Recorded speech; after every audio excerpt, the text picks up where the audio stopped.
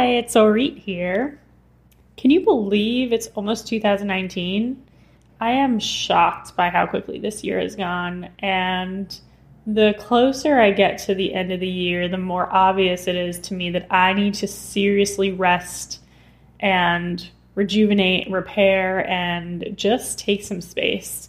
So I guess I just wanted to inspire you to do the same if it's possible. Take some space away from whatever you're working on, because the more space we have, the more we can get back into our creativity and get back into that flow and just be refreshed for the things that we want to complete in 2019. And my word of 2019 is ease. And I am going to strive to feel easier and make things easier, even when they're hard. And just, that has to do with acceptance and self-love and all that good stuff. And I'm really tired of feeling that things are hard or that they have to be hard. So I also want to inspire you to choose a word for 2019. This has nothing to do with today's podcast, but today's podcast is pretty inspiring because we talk about end-of-life care. And one of the things that Molly Arney says is just how much this work helps her appreciate the life that she lives today. And, when you work with people who are dying all the time, it definitely puts a different perspective on the life that you're living. So maybe in some way it is related to today's episode, and just assessing, how we can really nurture ourselves and put some intention into 2019. So I wish you a very relaxed, joyful, and if not joyful, just a end of 2019 where you take care of yourself and just get in what you need. So here's the last episode of 2018. I hope you enjoy. This is Mind Your Body, a dance movement therapy perspective on the integration of our emotional, cognitive, physical, and spiritual aspects of our being into one more aware and whole existence. Welcome to Molly Arney for coming on to the podcast. It's great to have you here. And I would love it if you could introduce yourself, a little bit about you and what it is that you do and what you'll be talking about today. Yeah, absolutely. I'm so excited to be with you and being here tonight. I work as a dance movement therapist in end-of-life care and grief and loss. And we're going to kind of be talking about the use of movement, nonverbal expression, and breath in end-of-life care and grief and loss. I think that's it, right? Yeah, we'll get into it more. So who is your population?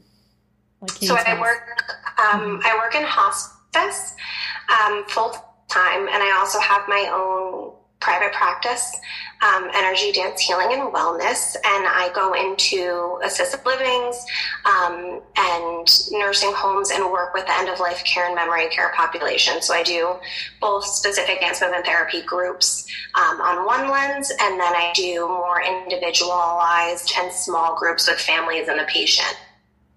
So you're working directly with the patient and their families to assist with end-of-life care? Yeah. Gotcha. Mm-hmm. Great.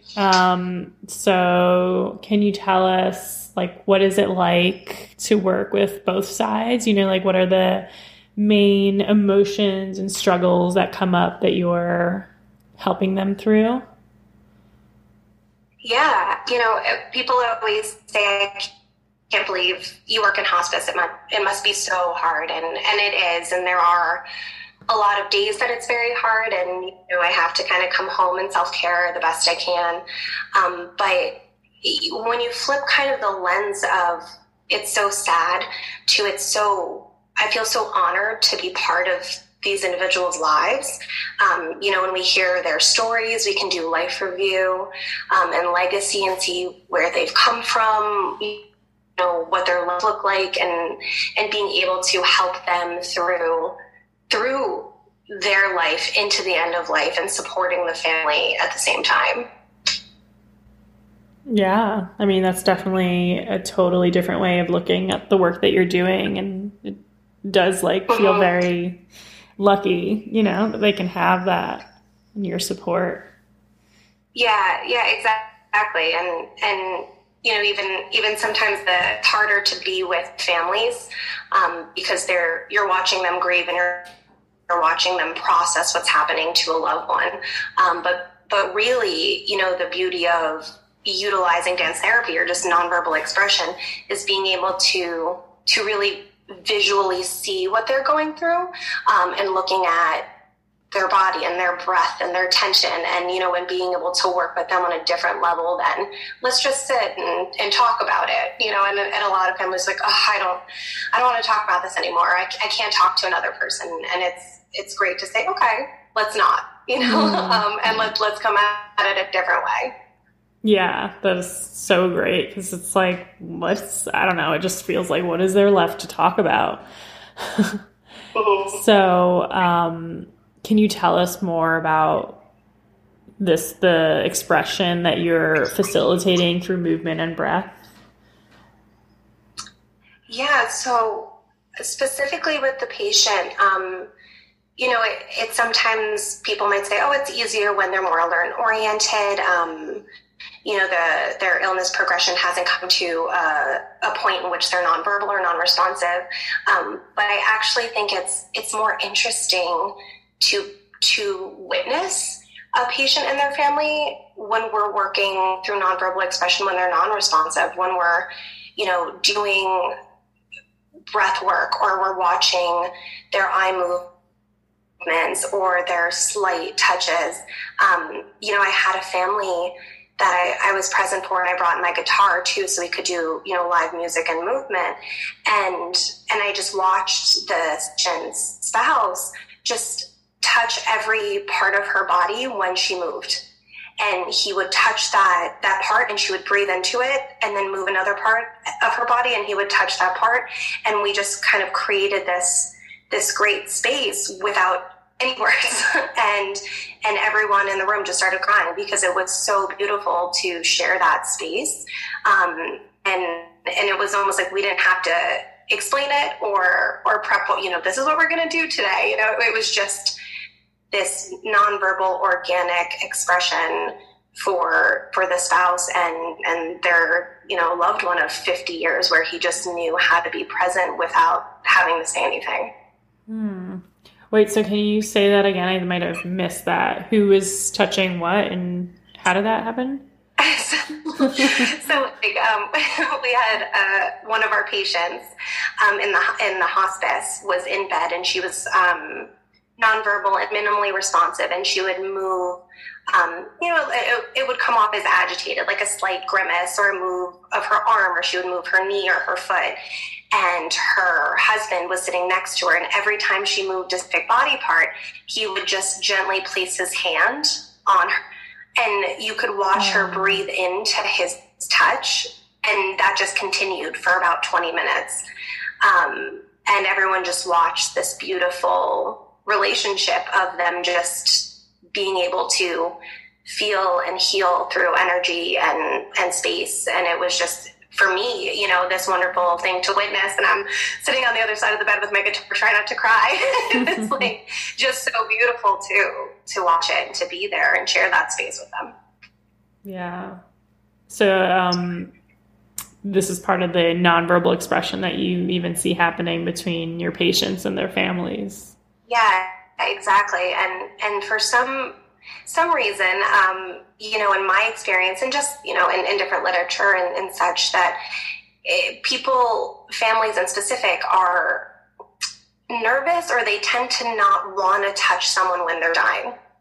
And that could be dying in the retrospect of they just came on the hospice and they have 6 months or more, or active or imminent death where they're declining. It could be days or several hours left of their life, and they're so scared to touch their loved one.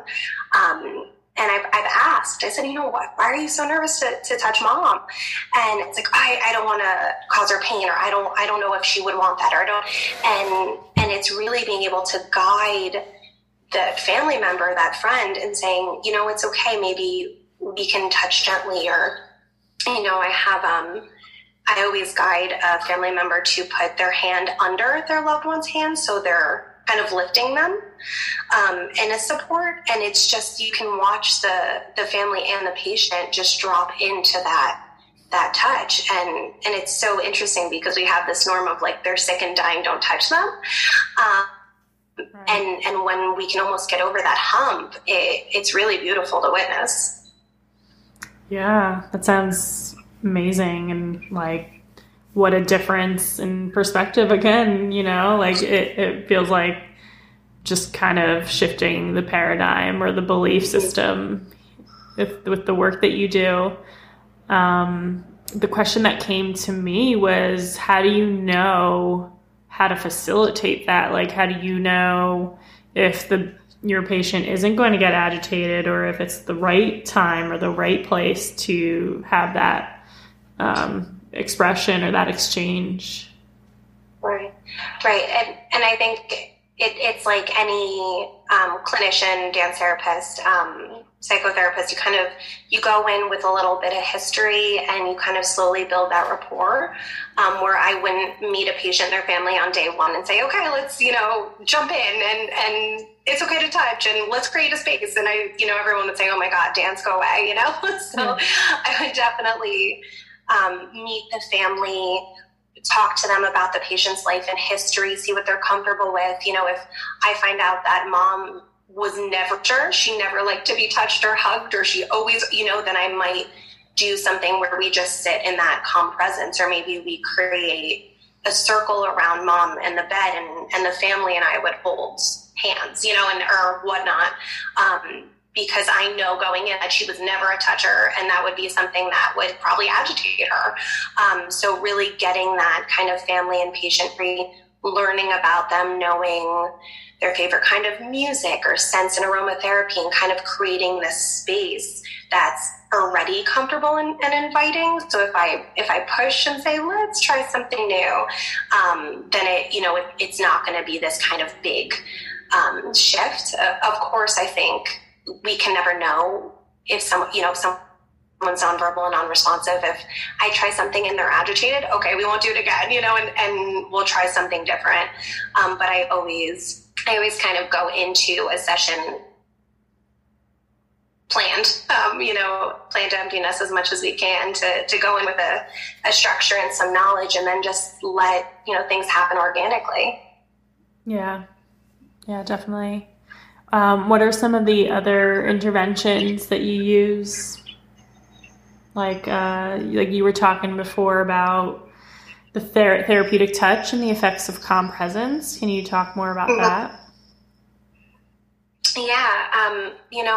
I work with a lot of our volunteers, and the feedback I always get, I look and see who they're sitting with and what's going on, and how did their day go, and it tends to see all the people go to the verbal, alert and oriented, adorable 96-year-old grandmother who wants to tell you about her life, which is, it's easier to go into the adorable 96-year-old grandmother's room who wants to tell you about her life and all the wonderful things, which is great and part of legacy work and doula work.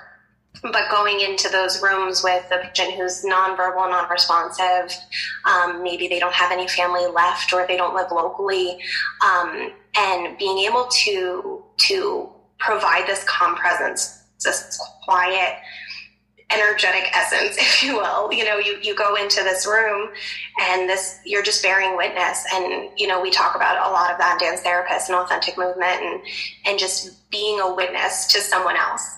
And they don't have to be telling you their life story and the 96 years of this and that. And for you to bear witness and to just be this calm presence next to someone who is lying there and going through their end of life journey, really is just as important.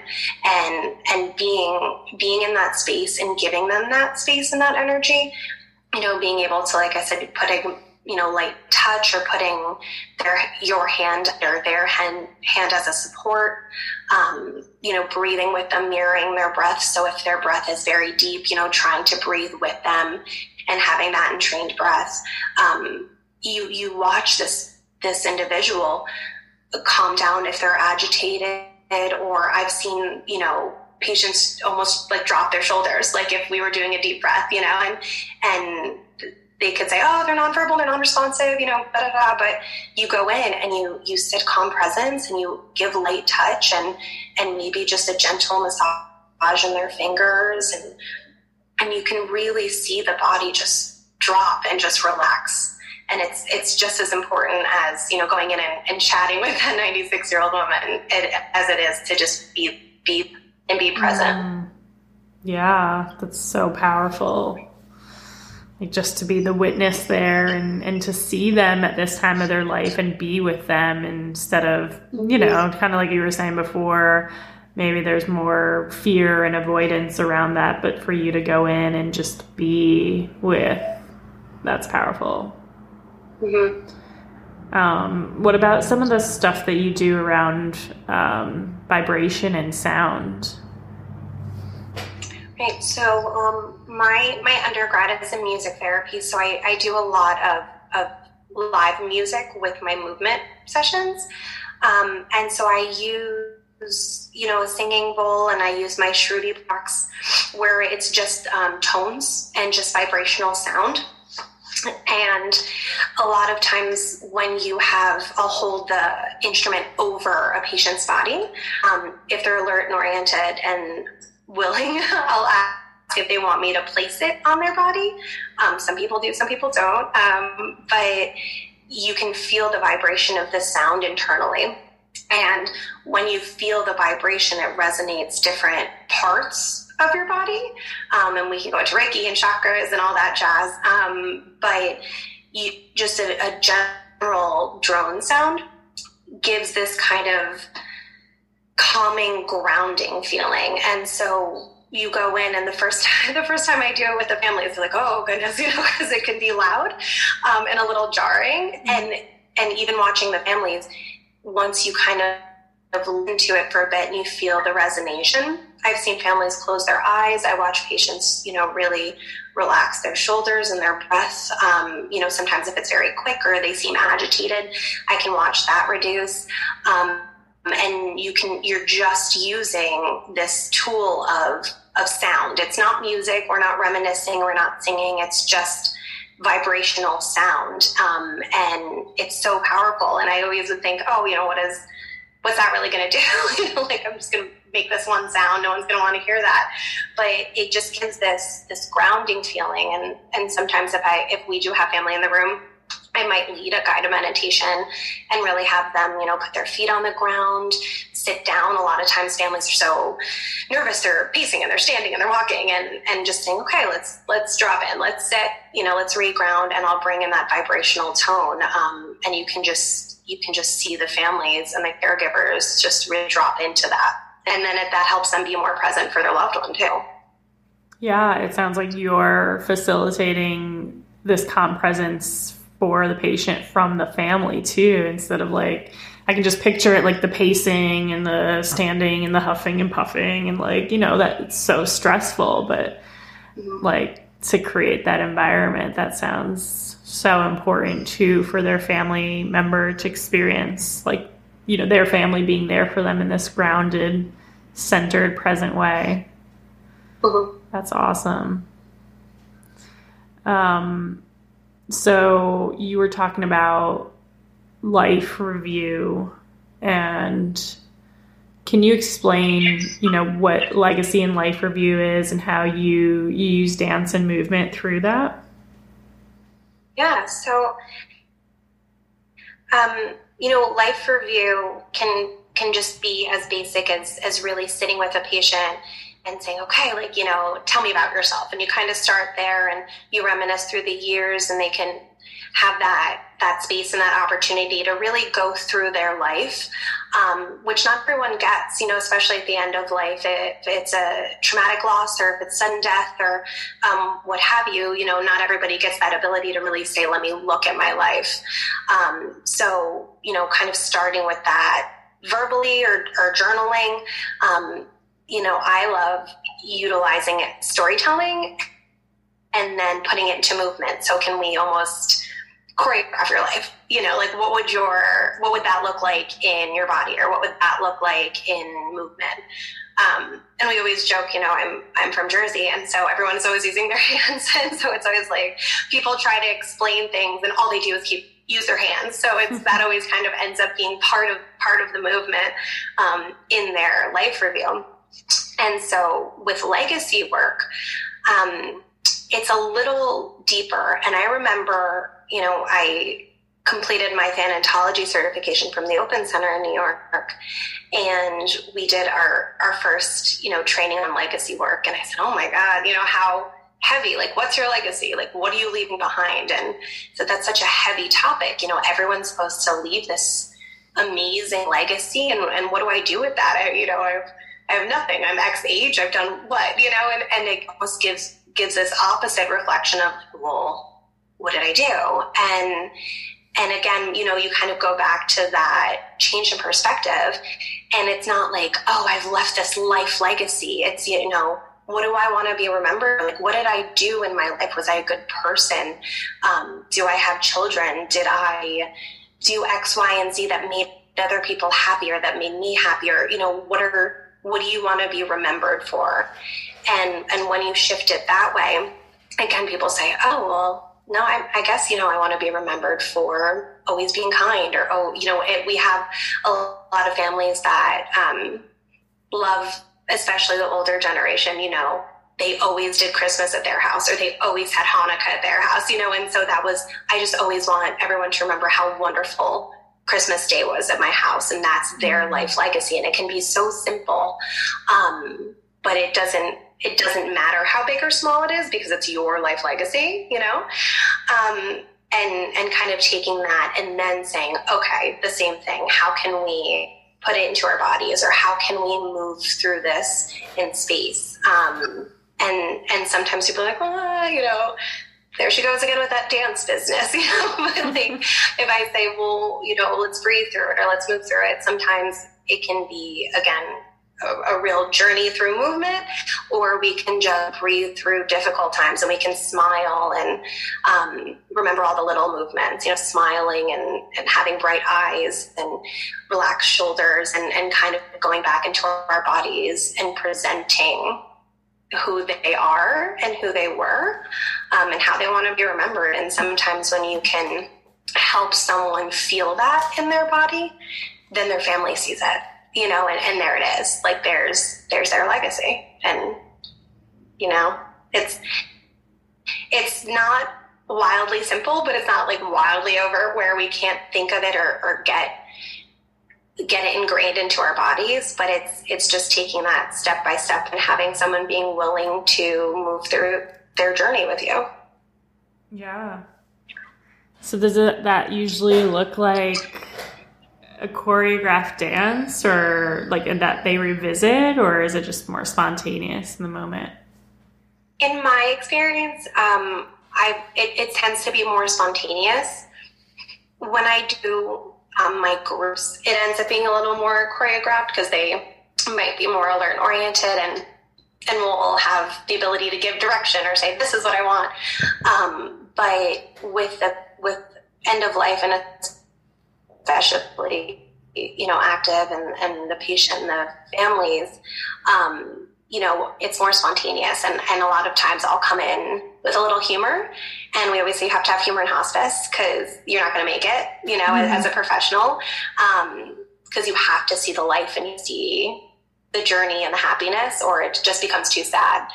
And so when we do it spontaneously, I'll kind of go in and be like, all right, let's dance, and do something silly. Or I'm known for I always shoulder shimmy. It's kind of like my go-to move. And without fail, I always get a laugh. And so it must look ridiculous, because always gets a laugh. And they'll be like, oh, Molly. And that'll break barrier of like, oh, I don't want to get my body in. Oh, I don't want to dance. And so I'll just kind of move, and they'll move, and then I'll mirror them, and we'll kind of share that space together, versus, me telling them to do something, or them saying, okay, this is what I want, and just being able to journey together organically. Yeah.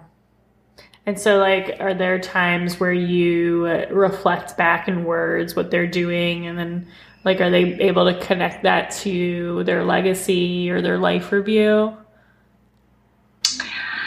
Sometimes, like I said before, I think it's, I always feel so honored as the witness, because depending where they are in their, their illness trajectory, they might not have the ability or the awareness to reflect back or to say, yes, this is, that's what I was thinking and that's what came out of my body, and allowing us to just mirror each other, and more so me mirroring the patient and them, responding, and then me bearing witness to their legacy or their life review, because we might have gone over something prior and talked about it, and then I watched that occur.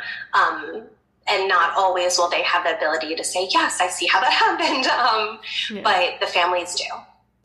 Okay. And again, that's that space. Right. Yeah. So when I'm guessing you witness like the entire process, like the actual end of life for your patient, and then you work with the families to help them through the grief. Mm-hmm. Yeah. So what does that look like? Like, how do you incorporate movement into the grief relief? So I've been recently trying to push a little harder. And seeing where I can get. But, it depends how recent the loss is. It depends if someone might come in for a group and I didn't know their loved one, because we'll have a group that might not be a family member that we particularly worked with. And so, kind of knowing where they are and what their story is, how recent their loss was, will I dive into movement? Because with grief and loss, there's no plan, and we always say, Kubler-Ross 5 stages, and there's structures and zones and a lot of different theories and things that work for a lot of people. But there's just no right or wrong way to grieve. There's healthy grief, as they say, but everyone's on a different plan, and we always say that you never recover from grief. You're never going to heal fully, and it's a lifelong journey to process. And so I never really dive into movement like the first time I meet someone or they had a recent loss. We'll sit with the space and see if anybody talks. I'll do a lot of regrounding. So I'll do almost like, I call it like secret dance therapy. So I will say, let's reground, let's deep breath, look at each other in the group. Can we make eye contact? And not coming in and saying, this is a dance group and this is a movement group. And, kind of start very light and easy breezy. So they feel comfortable and they kind of take it one step at a time, because with grief and loss, you're flooded. And so being able to say, okay, this was just a little piece and now I can talk about it. And this was just a little piece and now I can talk about it. I know that can be in the beginning of a group, where I've run groups where it's, people who have had grief or are interested in grief and loss, or, different things, where I'll dive right in and we'll talk about empowerment, getting in your body, and we'll do superhero poses and really be very body based. So it's kind of a beginning and an end of a process, as far as bringing the movement in. Yeah. So the groups are with you for a certain number of weeks, where this is kind of the progression that you go through? Right. So the groups are, I think, 8 weeks long. And so, but everyone kind of comes in on a different part of their grief journey. Right. So it's really being able to kind of tap in and see where everyone can move. Because if you have someone that's very resistant, you don't want to push, and then they won't move at all. And not even physically move, but just move through their own process. So, there's like that aspect of, a 6-week group or 10-week group, and then other people that are not a group of people and they might just come to workshops or specific, self-care classes or things like that, where we'll just go over, utilizing interventions and self-care tools and creating their toolbox and going through things where they can have a less abstract look at their grief and say, okay, I'm going to go home and I'm going to do yoga, or I'm going to go home and I'm going to take 5 deep breaths, and be able to give people very concrete body-based tools. Yeah. And I just imagine overall the group aspect is important, to be in an atmosphere that feels safe among other people who kind of sort of are on the same path of grief. And, like as a dance therapist, I know as a dance therapist who runs groups, like that's just so powerful to just have that connection with people who are going through the same thing or similar things. Yeah. Like sometimes even more important than the actual movement that you do is just like that sacred space.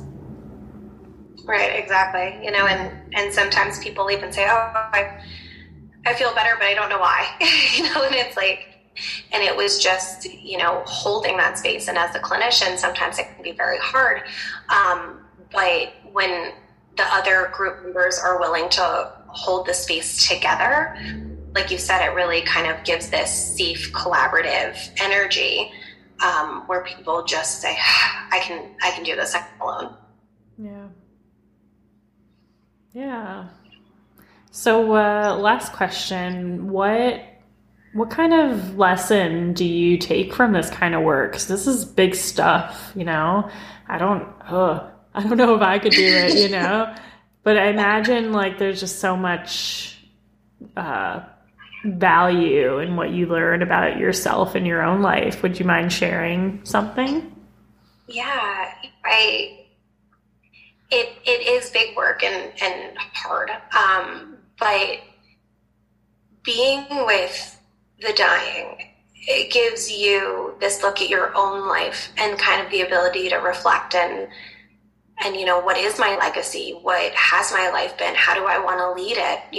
How am I leading it? And what am I doing for myself? What am I doing for my family and friends? And if I were in, this patient's position, what would I want? And a lot of, it's a very hard thing to talk about. And it's not the cultural norm to say, this is what I want when I die, or, this is how I want to live my life. So my, funeral will be X, Y, and Z. And it's like, oh, I don't want to talk about that. It's upsetting or it's scary. And it's so important to embrace that topic and say, this is what I want. And this is how I want to live my life. Because then we lose this chunk of fear that we have instilled of us on death and dying. And a lot of it might not necessarily be about the death or the dying aspect, but how you lived your life up to that part. Yeah. So important. I was just doing this planning workshop for 2019, and one of the exercises was, you're at a funeral and, blah, blah, blah, blah. And basically, like, you look at the person and it's you. It's your funeral. And it was like, 3 years from now, how do you want to leave? What do you want your closest family member to say about you? What do you want your best friend to say about you? What do you want your colleague to say about you? And I just like wrote out these 3 different speeches, and it was, it's so important, and it makes you realize this is how I am living in alignment with what I want to leave behind, and this is what's missing. So as hard as your work is, as big as it is, like I can imagine how important and valuable that reminder is for you as well. Yeah, absolutely. Yeah. Thank you for that. I feel like that one's going to really, like that little piece of advice is just super powerful. It's going to make people think, be like, oh, yeah. Yeah, I should think about that. Cool. Any last words? Is there a way for, if anyone's interested in finding you? Yeah, I'm on everything. LinkedIn, Instagram, Facebook. Molly Arney, just spelled the same typical way. And my company is Energy Dance Healing and Wellness. and I have a website and social media platforms for all that. And my contact information is on the website. Awesome. Thank you so much. This has been really great.